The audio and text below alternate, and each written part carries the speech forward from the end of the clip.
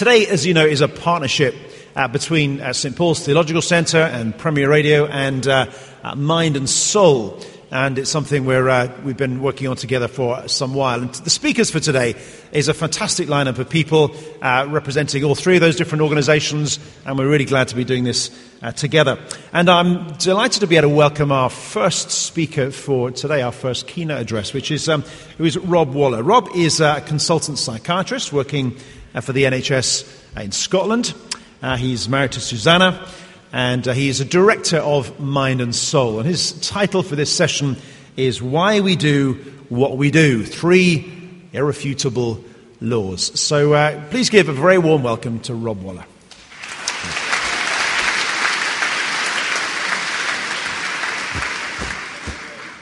Thank you, Graham. Thank you so much for coming here today. It really is absolutely packed, and it's such a thrill from my point of view to see so many people together.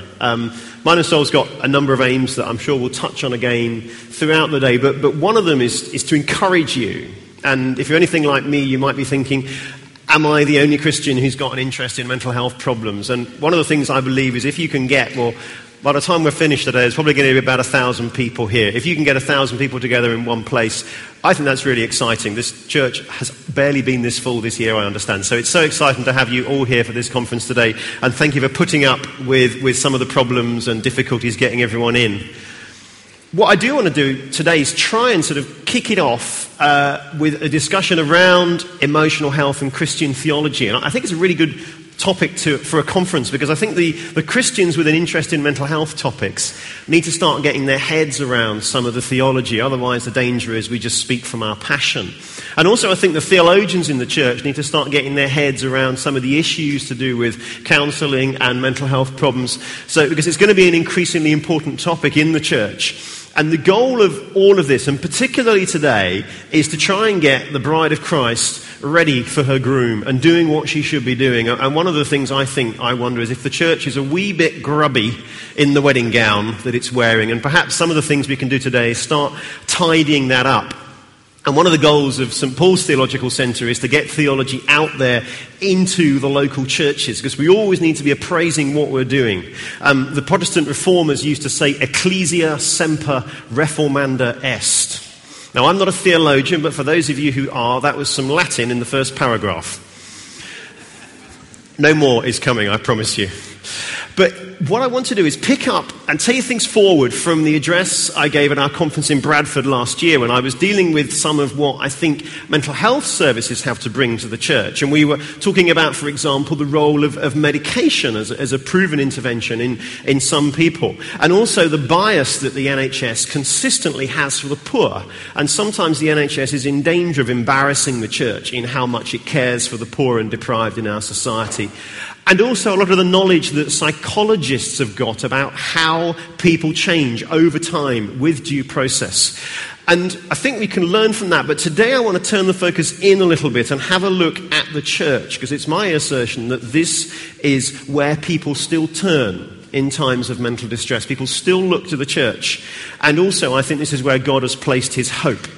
So that's why we're looking at why we do what we do as Mind and Soul, and also about the church. And we're going to be asking, I think, probably some rhetorical questions.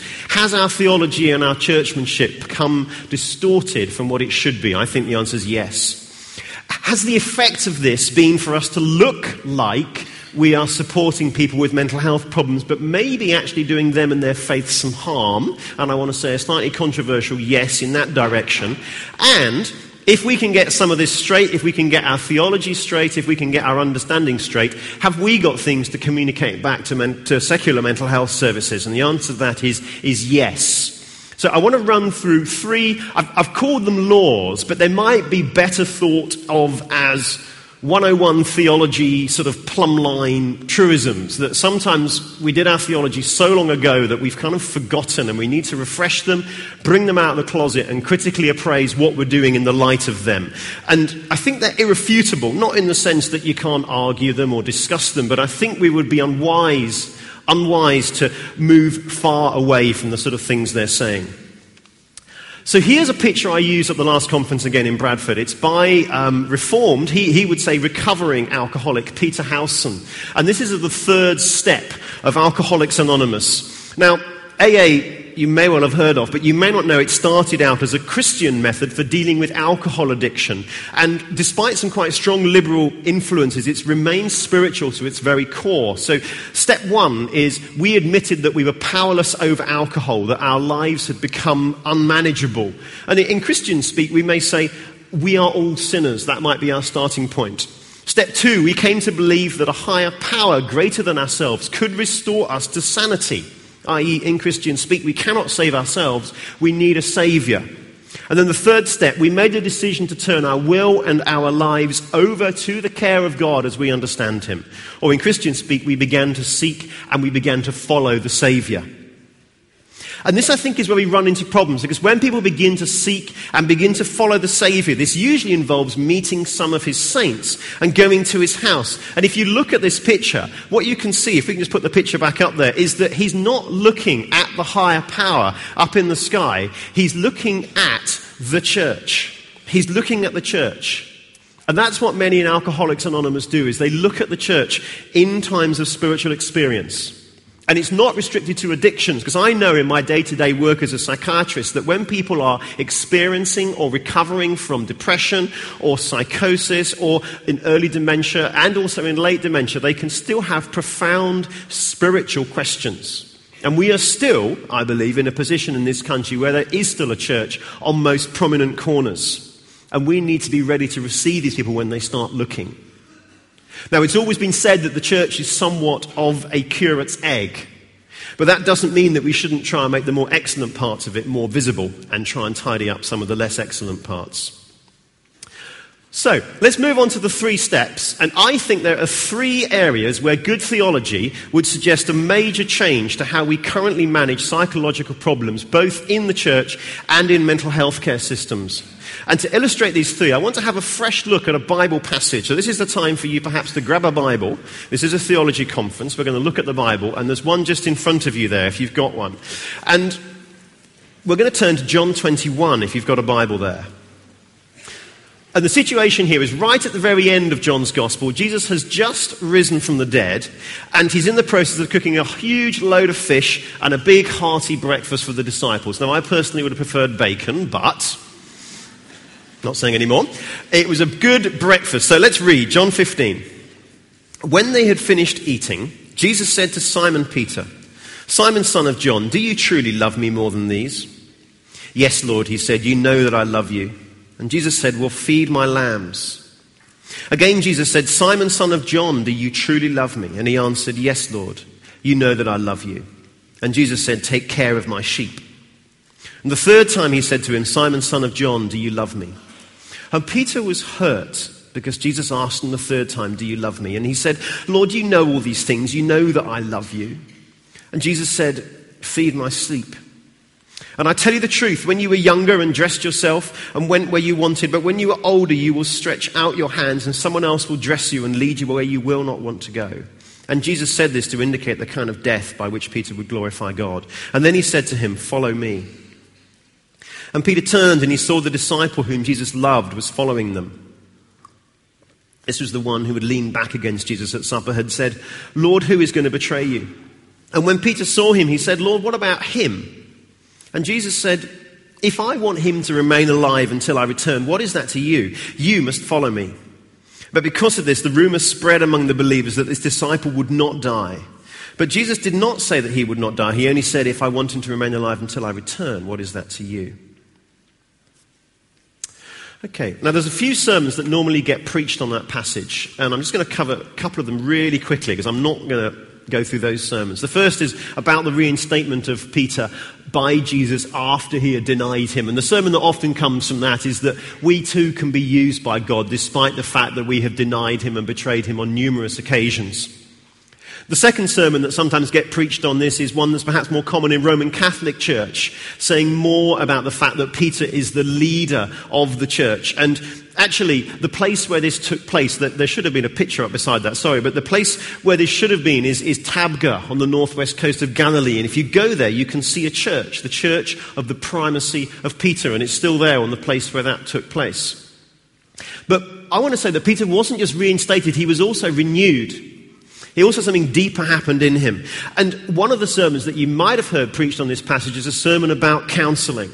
And it's one that I've preached, and it's one that I've heard preached, and it goes something like this. There's 3 key counselling principles that you can get out of this passage. First of all, it must be painful. Jesus is nothing if not blunt in the way that he rams home these 3 interrogations about love to remind Peter of the 3 denials a few chapters earlier. And there are times in any journey in counselling where we do have to face up to some of the hard facts.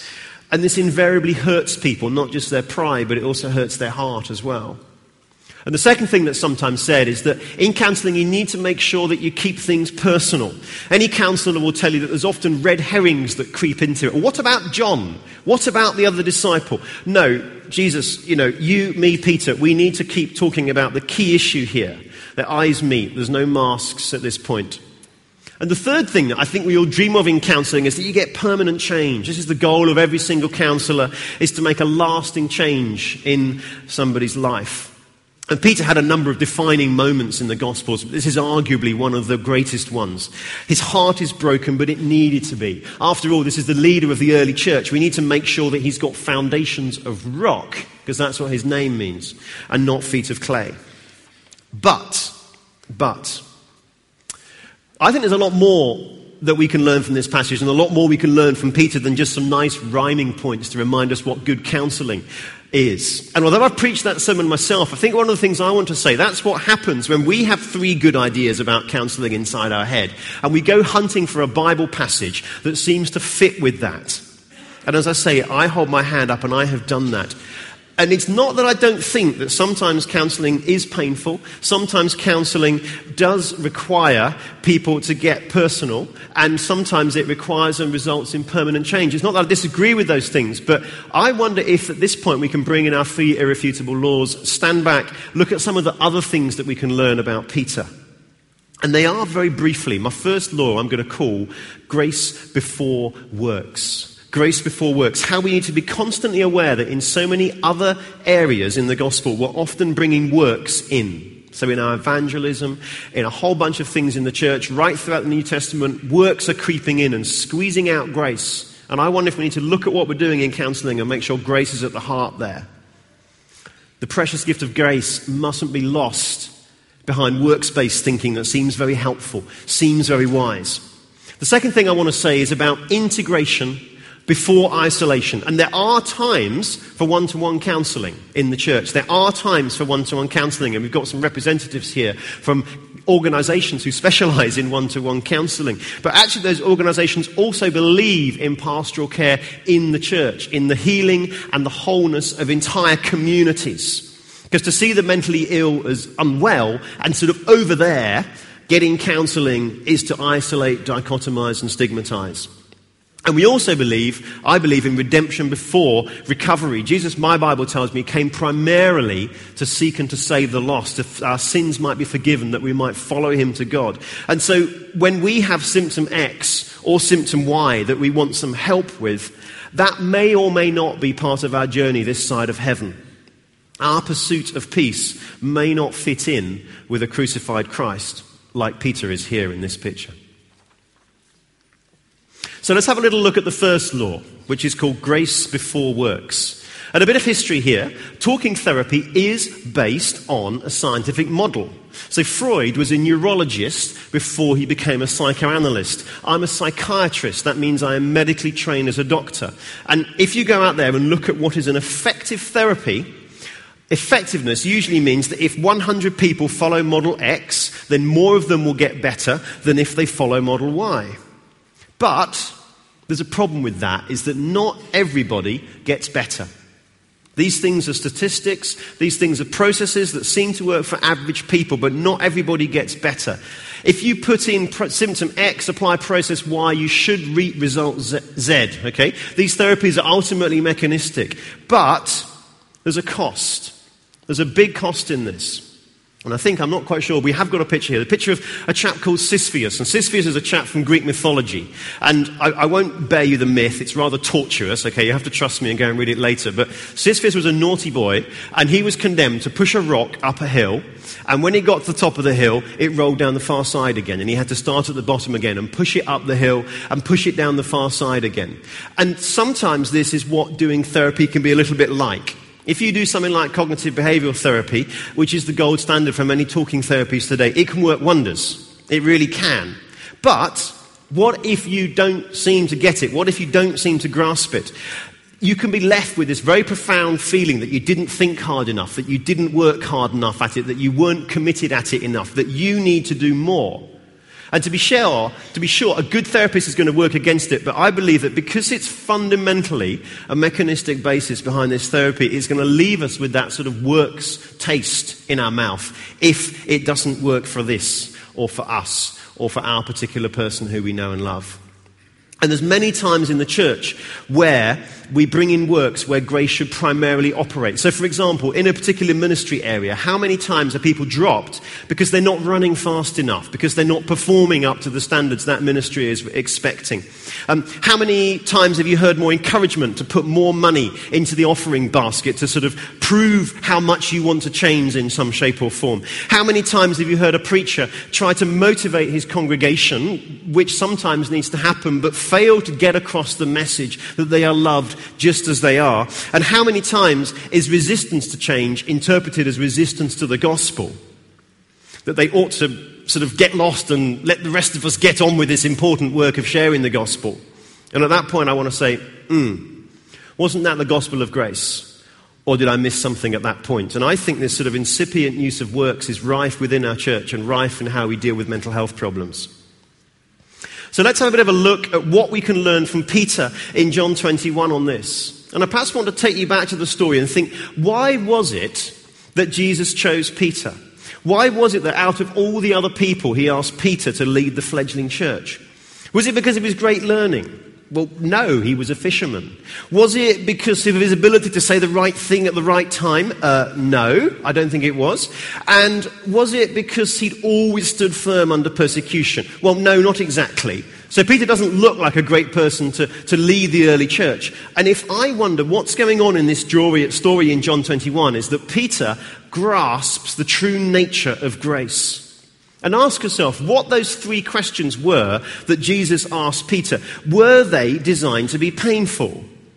Not primarily. I don't think so. I don't think Jesus' intention was to make Peter experience pain. Likewise, were they designed to bring on a feeling of guilt? Not primarily, no. They may have resulted in guilt and made him realize how much he needs a saviour, but they weren't primarily to make him feel guilty, because guilt's not a great motivator. And what happened in those things was that you had the question, and then you also had the feed my sheep. And those two came along together. So the question and the acceptance, the commission, and those two things came together. This unconscious communication to Peter of something very, very special.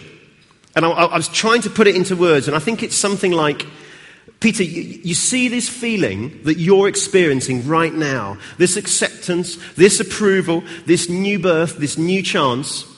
Don't ever forget that. Whatever you do in the future, take that moment on with you, for this is grace, and this is the gospel I want you to preach. Somebody once said that Peter is able to be the greatest shepherd to the church because he was the greatest sinner. And other people might preach a gospel and they might say, oh, you need to go and find salvation over there at that Saviour. Whereas Peter's always going to say he's never left the foot of the cross. He's never been very far from the foot of the cross. And he says, come where I still am. Come and receive salvation. Come and receive grace here. Don't go over there to get it. Come here, because I've never left that. And this is true in the Christian gospel. This scandal that those who are last seem to be first.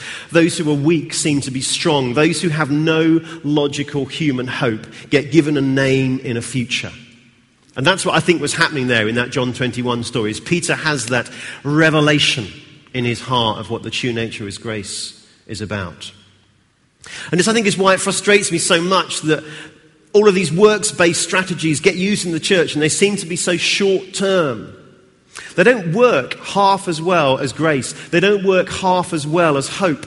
And although the talking therapies do seem to have some evidence, if you go out there and talk to people who are doing counselling, who are doing CBT, who are doing psychoanalysis, one of the things they'll tell you is that they're all much of a muchness the same. They all do much. They're all roughly as effective as each other. And the really, really, really important thing is the therapeutic relationship. Way more important than the particular school, the particular technique, the particular book, is the therapeutic relationship, that place of trust, that place of exploration, that place of sometimes painfully slow journey. And Christians, of course, are in the fortunate position of being able to state the reason for that therapeutic relationship. Because Jesus loved me, so I love you. And actually this is here in Scripture, and it's here in the Church Fathers. It says in Titus 12 verse 2 that grace teaches us to say no to ungodliness, teaches us to change, if you like. So I think when we get grace and we manage to communicate that, it teaches us to make the kind of changes that we want to change. And also, Martin Luther talked about the school of grace, which will change our wills to match the will of God. There's this teaching and this school going on. And to be sure, there's a time, as James will tell us, for works and targets and strategy and goals, but only ever after a robust place is given to grace before works. So that's the first law. And perhaps we might like to look at what we do and say, is grace paramount before works comes in? So, a bit lighter, on to the second of the irrefutable laws. I think there should be this is a picture of me at work. Okay. This is what I do. This is what I do all day. Is that not right? There's the, people think I do this kind of stuff. And you sort of go in to see the psychiatrist and it is a bow tie, probably, and they say, so, tell me the relationship that you have with your parents. I was their son.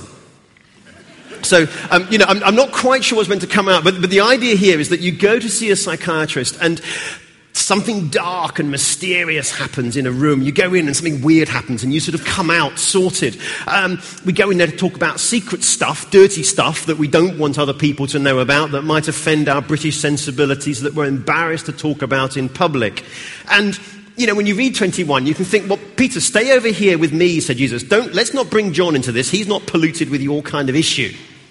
I've got to sort this out with you over here. But, getting a bit more serious, actually that's how we deal with quite a lot of mental health problems in the church today. One of the really trendy things I think that churches are going for nowadays, and please hear me, I do think this is good, but sometimes it's pursued for the wrong reasons, is to have a counsellor on the staff. Okay, so in the 1980s, everyone had a youth worker. In the 1990s, you wanted to have a worship leader on staff. Nowadays, what you want is you want to have a counsellor on staff who can deal with all the sort of emotional stuff that we're not quite sure what to do with. So we'll get a counsellor and we'll sort that out and we'll get people across into a small room and sort the problems out. And there are times to do that, but if it happens like it did with CBT, if it happens, to make people feel they need to work to get better, if it happens away from the rest of the congregation, I'm not sure that's a good idea. Because if you go back to John 21, what is happening here? Yes, Jesus is taking Peter away for a brief conversation, but if you turn over one page to Acts chapter 1, it's absolutely amazing. You see Peter, who stands up, surrounded by the believers in the upper room. So immediately Peter is there, surrounded, endorsed, encouraged by the believers. If you turn over to Acts chapter 2, verse 11, you see him standing up with the 11. And he's given this amazing platform to speak to several thousand people, probably more who are coming for Pentecost there, on behalf of the early church. And if this was a guy who we think a little while earlier was receiving counselling of some kind and was having some pretty serious questions asked of him, is that the person who you're going to give that sort of responsibility to? Well, the Bible says yes, and everyone's backing him and no one's got a problem with it. So I think if we're going to do some one-to-one counselling, it needs to happen in that kind of context. And sometimes, we don't treat people like that if they're receiving counselling. We sort of say, can I be that person's friend? Is it safe to be their friend? I think a lot of this is people don't actually know what to say, but we come up with this, is it safe to be their friend? Is it a good idea? Would we ask that person to lead our church if they're currently receiving counselling? And often the answer is no. And also sometimes I think if we put counselling over there in a cupboard, that's where the mentally ill people are. Over here, all of us, we're the mentally well people. Now, I know that's a pleasant fantasy, and I'm sure most of you do as well. And it leads to this dichotomy. And we stigmatise that group and say, please go over there and get sorted out until you can be like us. And actually, the reality is probably exactly the opposite. Probably the people seeing the church counsellor are the enlightened ones, because they're actually doing something about their problems. They're self-aware. The rest of us are in denial a lot of the time. And they're the ones who have humbled themselves and taken off the mask and began to talk. Bishop of London says that the unexamined life is such a shame. And so many of us don't examine our lives. And the people going for counselling, I think in this are the good guys. And actually, they're the people who know the importance of true friendship. They're the importance of people who understand community. And I have got some amazing friends who have had... I've got a number of friends who've been detained under the Mental Health Act. And they are great people because they know what matters. They're not interested in all the social chit-chat and the social froth. They know what matters. So let's not isolate counselling out of the way. I wonder what would happen if we saw people as God sees them, if we saw what still needs to be done to accept them as they are, never to highlight what's been covered already, never to worry about what perhaps God is going to deal with in the future, just to say, you're on a journey. We're all partners in the gospel. We're all in jars of clay. We've all got weaknesses. We've all got frailties. As much me as the people who are receiving counselling. And one thing that never ceases to amaze me is how people manage to struggle day to day with psychosis, day to day with suicidal thoughts. In my work, I meet people who are better people than me, because their lived experience is one I'm not sure I could live. I'm an expert from a textbook. They're experts in their lived experience, and I'm not sure I could walk that path without giving up. So hats off to people who struggle and survive and recover with mental illness. Hats off to people who are going for counselling. And to illustrate this, I do want to show you a clip from the film whose title we nicked as the theme for this conference, A Beautiful Mind. And in the film, there's no question mark. We've called it A Beautiful Mind question mark to sort of have a discussion around whether or not we're doing all we could do as a church in this area. But in that situation, there is no question mark. A beautiful mind. John Nash, suffering from schizophrenia, has a wonderful mind because he's a child of God. And in this clip, we see John Nash's wife talking to a close friend about what it's like to be married to someone who's currently very unwell. I spoke so fondly of being here at Princeton. And Hanson is running the department now. So he keeps reminding us and reminding us. Yeah. John won't come near the campus, though. I think he's ashamed. Hey. Take this. So, Alicia, how are you holding up? Well, delusions have passed. They're saying with medication and low-stress environment. I mean, how are you?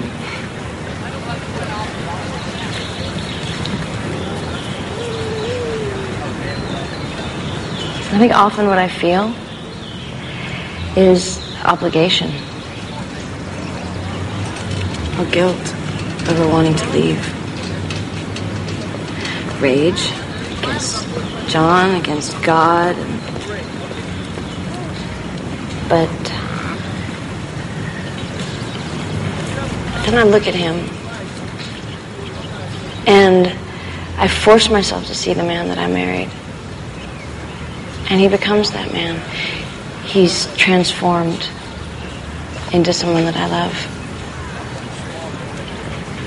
And I'm transformed into someone who loves him. It's not all the time, but it's enough. I think John is a very lucky man. Alicia.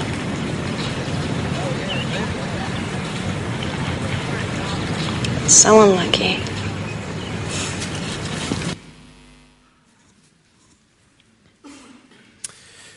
I once heard community is defined as when good friends and wise people turn their chairs inwards and talk well. And I wonder if we can strive to have churches like that. Places where there may or may not be times for one-to-one counselling. I do think that's important. But first and foremost, where we can be ensured that the entire process of church is empowering, the entire community is healing, places where there's integration and not isolation, places where both distress and difficulty, because we're called to mourn with those who mourn, are dealt with alongside hope and healing. And a little thought, it's a shame to leave all those wonderful experiences of grace in the counselling room, isn't it? Let's experience them as a community. Let's share and let's discover just how good Jesus is, and don't let the counsellors have all the fun. Okay? Okay, third point. John 21 is a wonderful chapter, and it ends with some lovely words, doesn't it? You know, Jesus did many other things as well. If every one of them was written down, I suppose there wouldn't be a world big enough to have room for all the books that might be written about them. And it ends with this sort of wonderful thing, and it's tempting at this point to sort of back out and kind of go all sort of soft focus and think, oh, you know, happily ever after, end of story, Peter's been set right by Jesus. If there is a sequel, it'll be boring because the main event has happened. But luckily, we've got the rest of the New Testament to tell us a little bit more about Peter. And far from permanent epiphany, he goes on to have a number of other significant questions. For example, the whole issue of mission to the Gentiles, the whole issue of circumcision. Peter is far from convinced on the whole grace question. And his path, although it might be going slowly uphill, is actually quite rocky, to say the least. He remained at the foot of the cross, and he followed Jesus, and it led ultimately to his own cross. And I wonder how we deal with that sort of up and down kind of recovery in the church. You know, sometimes we can be very sort of goal-focused and life coaches and, you know, let's get life on track, almost like a sort of scene from The Bold and the Beautiful. You've got to have sort of this car and that sort of positive mental attitude and stuff like that. But how do we do with people who are stuck, or people who are backsliding, or people who waver, or people who have bad days, or people who still struggle with depression, or people who fail to progress in some shape or form? How do we deal with that kind of situation as a church? And not very well, I think. And sometimes we can look at people who appear to be going through a difficult time in their lives and come up with a whole bunch of assumptions as to what's going on. You know, for example, they're not trying hard enough, they need to snap out of it. Probably don't necessarily think I'd do a whole load better in their situation, but perhaps we do. And there's a whole bunch of things that could actually be going on. Because Peter's journey didn't take him to the bold and the beautiful, it took him to the cross, being crucified upside down, because he knew he wasn't as worthy as Jesus. No idea if that's true or not, by the way. Sorry to the theologians, but it's a nice story about Peter. But are there things that we see in the church that actually the person could be following Jesus as avidly as Peter, and we mistake it for depression? So, for example, the mother caring for the 3 young children under 5 because the father was left home. The young man keeping quiet about the family debt because he knows how fragile his father's self-esteem is. The woman who goes to church every single Sunday and can barely manage a smile because she is the only one in her family who comes and the only person witnessing to her children. Or the man who's passed over for promotion at work on repeated occasions because he begins to stick his head above the parapet for Jesus. And there's many reasons why following Jesus can be difficult. And sometimes it's a good old-fashioned wilderness period. King David had a number of them. And we don't preach on the wilderness periods very often because they're not very fun. They suck. He was alone by himself. His best friend had been murdered. They're not very fun wilderness periods. But I suppose my point is that we shouldn't be expecting this permanent recovery. Yes, we do hope for lasting change, but the idea that after counselling or after a healing service, people sort of follow this sort of 45-degree slope slowly upwards is a complete fantasy. And maybe, as I said earlier, perhaps the removal of symptom X, such as loneliness, is not something that's on God's radar this side of heaven. Because perhaps that's not the path that God has called them to. And perhaps it's more important to learn to live alongside our thorns. Because we prayed many times for God to take it away, but he didn't. Perhaps it's more important to tolerate those whose faith is weak. Because maybe they are strong and were weak. We're not quite sure how Romans 14 deals with that. Maybe it's best to have a special modesty and to honour the less honourable parts, as 1 Corinthians 12 says. The film is not over yet, is my point. There's plenty of material for a sequel. So let me just close and summarize. We've said that there are 3 irrefutable laws. And these are, first of all, to pursue grace before works. Be careful we're not saved by grace and live by works in how we approach many situations in our church, but particularly counseling. Let's make sure that we pursue integration of emotional difficulty and distress and hope and healing in our churches before we pursue isolation in a particular room. And let's make sure that we pursue Jesus and redemption and the call that he has on our lives before we pursue the recovery of symptom X. But what does this look like? What does this look like? I've given you some 3 plumb lines for us to think about how our church might measure. What does it look like? And the long and the short of it is that I'm not going to tell you the answer to that because you've got the rest of the day to find that out. And there's a whole bunch of excellent sermons here, many by dear friends of mine, some are my new friends, and it would be invidious of me to recommend any particular one to you, but please do go to your seminars.